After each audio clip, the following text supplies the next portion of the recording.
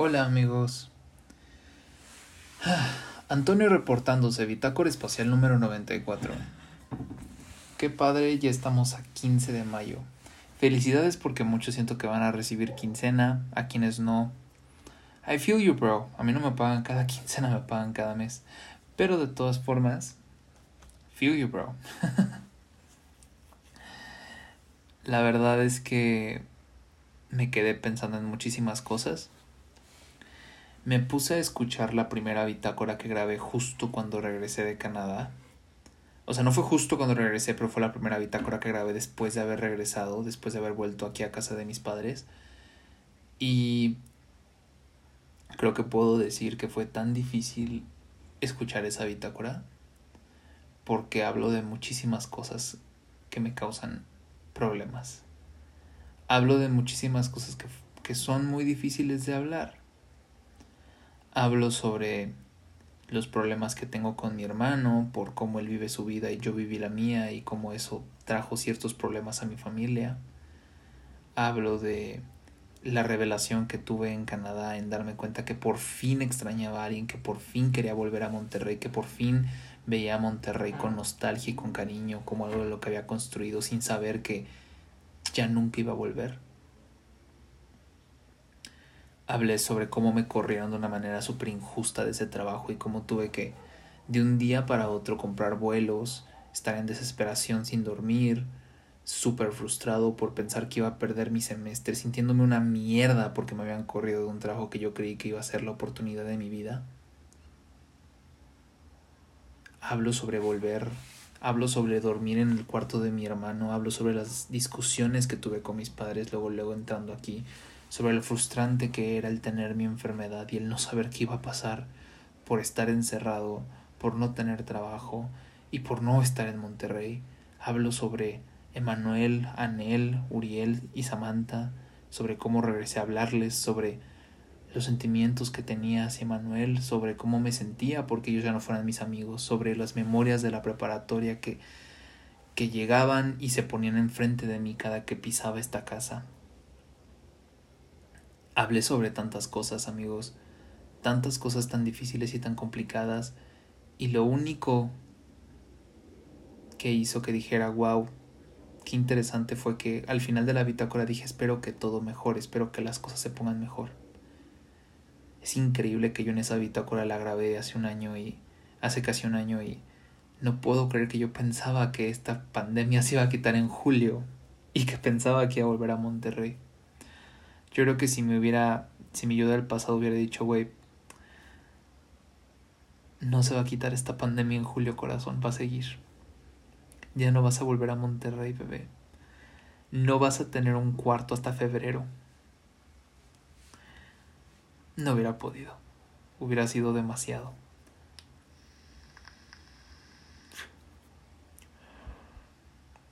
Y las cosas ahora puedo decir porque estamos en el futuro, bueno, en el presente futuro, que se pusieron mejor. O sea, estoy muy feliz por tener un trabajo que me da la oportunidad de poder hacer que las cosas mejoren. No solamente estar ahorrando como loco para irme a una maestría, no. Estoy hablando sobre hacer que las cosas mejoren en este mismo instante. El mudarme de aquí, el conseguir un nuevo departamento que realmente no ha sido fácil.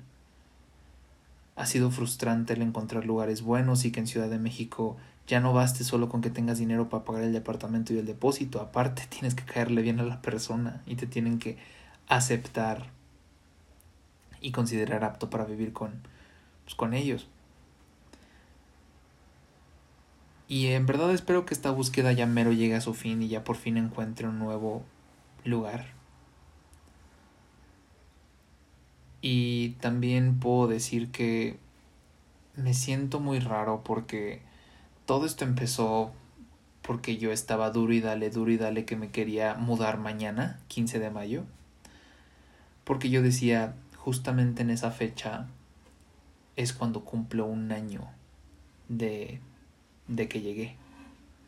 Un año donde Jamás creí que volvería a esta casa a vivir tanto tiempo, donde yo creí que mi vida ya estaba despegando, donde creí que las cosas estaban empezando a tomar forma y pum, llega esta pandemia y todo lo destruye y lo vuelve a hacer. Pero entonces encontré este trabajo. Fue tan difícil los primeros meses. Pensaba en renunciar y afortunadamente no lo hice. Estoy muy contento de no haberlo hecho y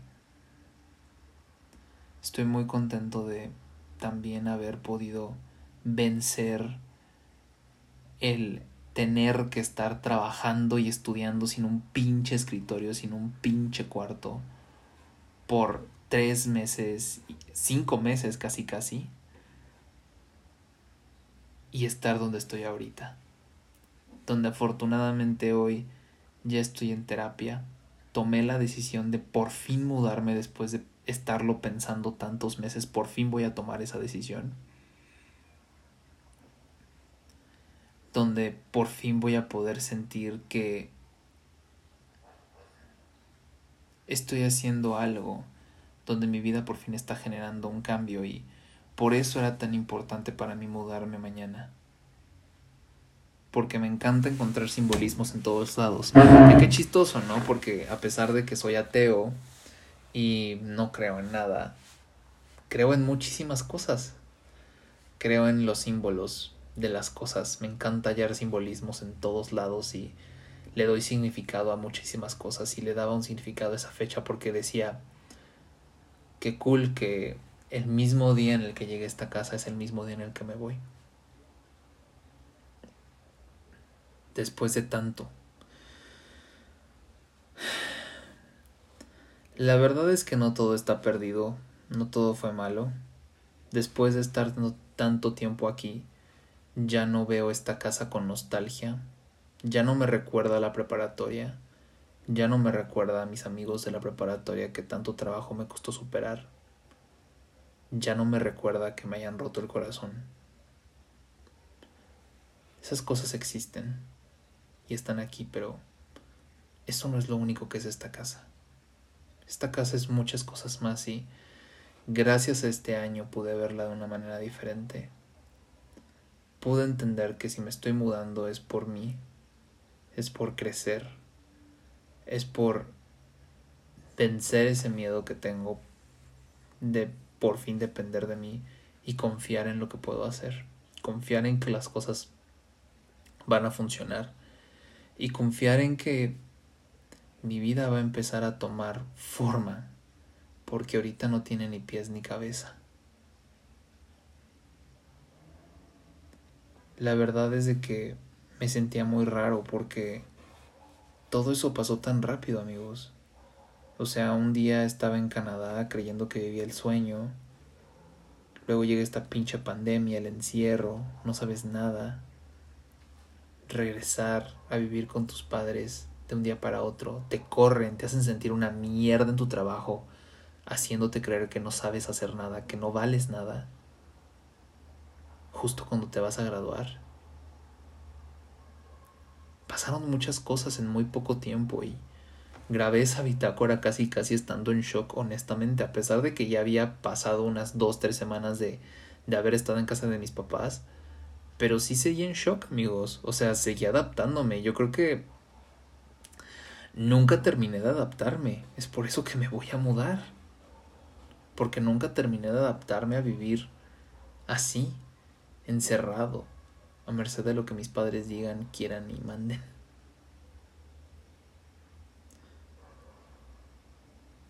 Pero créanme que a pesar de que esto suene un poco triste, y yo me oiga triste porque me siento triste, no lo es. Es triste recordar todo lo que pasé, sí. Pero también es bonito ver que de todo eso, afortunadamente no estoy parado en el mismo lugar donde estaba hace un año. Afortunadamente encontré el trabajo en el que tengo. Me he aprendido a superar. Y estoy tratando constantemente de ser una mejor versión de mí mismo. Es difícil llegar y decir en ese momento cuando creí que no, que ya extrañaba a personas y que tenía personas especiales, y hoy puedo decir que no sé cuántas personas especiales siguen en mi vida y tener que volver a rearmar todo. Pero al mismo tiempo estoy emocionado porque por lo menos tengo la oportunidad de poder rearmar las cosas. Sé que va a haber unos tropezones, no tengo idea de qué es lo que va a pasar ya, no tengo idea, pero voy a esperar que sean cosas buenas y que la decisión que estoy tomando me regrese, o no me regrese, más bien me dé los pasos de una vida que quiero tener por mi cuenta. Amigos, está raro, ¿no? O sea, dejar tantas cosas atrás para poder crecer, para poder madurar, para poder decir, ok, muy bien, ya voy a ser una persona independiente, tengo un trabajo. Sí, sé que me acabo de graduar hace casi 6 meses. A pesar de ser una pandemia y a pesar de haber estado en mi casa un año, siento que han pasado muchas cosas y que he avanzado en muchas etapas muy rápido.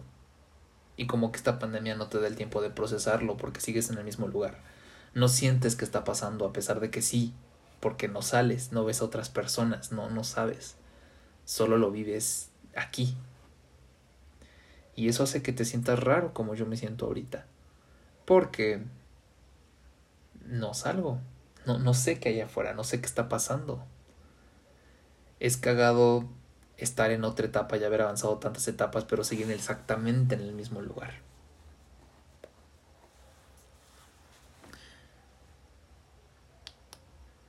Las cosas van a mejorar y va a ser un nuevo paso en mi vida. Puede que ahorita me sienta un poquito triste por todo lo que pasó. Y es normal. Quien no se puede sentir triste, yo me puedo dar el lujo de hacerlo porque eso significa que viví cosas buenas. Pero también se vienen cosas mejores.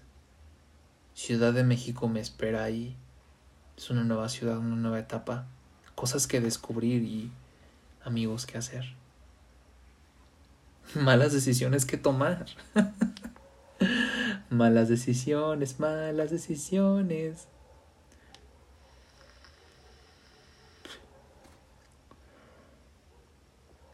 Toda una aventura y espero. Más bien no puedo esperar a vivirla. Ha sido tan difícil, amigos, encontrar departamento. Yo creí que todo esto iba a funcionar y lo de la mentira hacia mis padres de que encontré este gran trabajo para poderme mudar y así ahorrarme su codescendencia diciéndome que es egoísmo el por qué me estoy mudando. Creí que iba a ser fácil encontrar departamentos. Creí que solamente iba a haber uno o dos y ya iba a encontrar en chinga porque siempre en Monterrey lo frustrante era que no tenía el dinero y ahora que lo tengo digo a huevo voy a conseguir de paz en chinga, pero en Ciudad de México es como de no, mi ciela, no solo es el dinero sino también tenemos que ver que eres apto para el depa. Y eso ha sido un pinche dolor de cabeza. En serio. Pero miren, si los simbolismos son reales, porque creo que lo son, las cosas se alinearán y me voy a poder mudar el domingo. Y si no, no me sentiré triste, porque sé que mínimo lo voy a hacer tarde o temprano en las siguientes semanas. Solo quería que se sintiera un poco más especial, pero la vida es una hija de perra y nunca deja que nos salgamos con la nuestra. Entonces, si no pasa es igual. Mañana va a ser sábado, va a ser otro fin de semana, otro día y el lunes será una aventura donde quién sabe, o voy a estar en mi nuevo departamento o voy a estar en Polanco haciéndome pendejo 8 horas con un vato que acabo de conocer en Tinder que puede que sea lindo o no. Esta es mi vida ahorita. Qué raro suena, ¿no? O sea, no puedo decir que si me estuviera escuchando ahorita hace años no me reconocería porque siento yo que soy una persona muy congruente. Pero esto que está pasando está tan loco, tan surreal, tan adverso, que digo, güey, qué pedo. No pensé que pasara tan rápido la independencia, la neta. Y neta, estar lejos de mis papás me va a ayudar un chingo. Desgraciadamente esto no es Monterrey y mis papás no están a un vuelo de distancia, sino están a 40 minutos en auto. Pero bueno, yo creo que sí tienen que entender que voy a usar estas semanas como detox de ellos. Y sí, tristemente se oye culero, pero es la verdad, detox. Detox de mi familia, detox de el egoísmo, detox de vida familiar y todo, hacerlo por la familia y la chingada o sea, y que me super protejan, o sea, y del clasismo y o sea, y de estar encerrado, y de no querer amigos y de no confiar en nadie, o sea, detox de todo eso porque a mí eso no me va. Así que amigos, espero, espero y esto lo voy a decir por, pues sí, por tratar de creer, la neta, por un acto de fe, que la siguiente bitácora se las esté grabando en mi nuevo departamento. Antonio fuera, ¿ok? Adiós, tomen agua. Bye.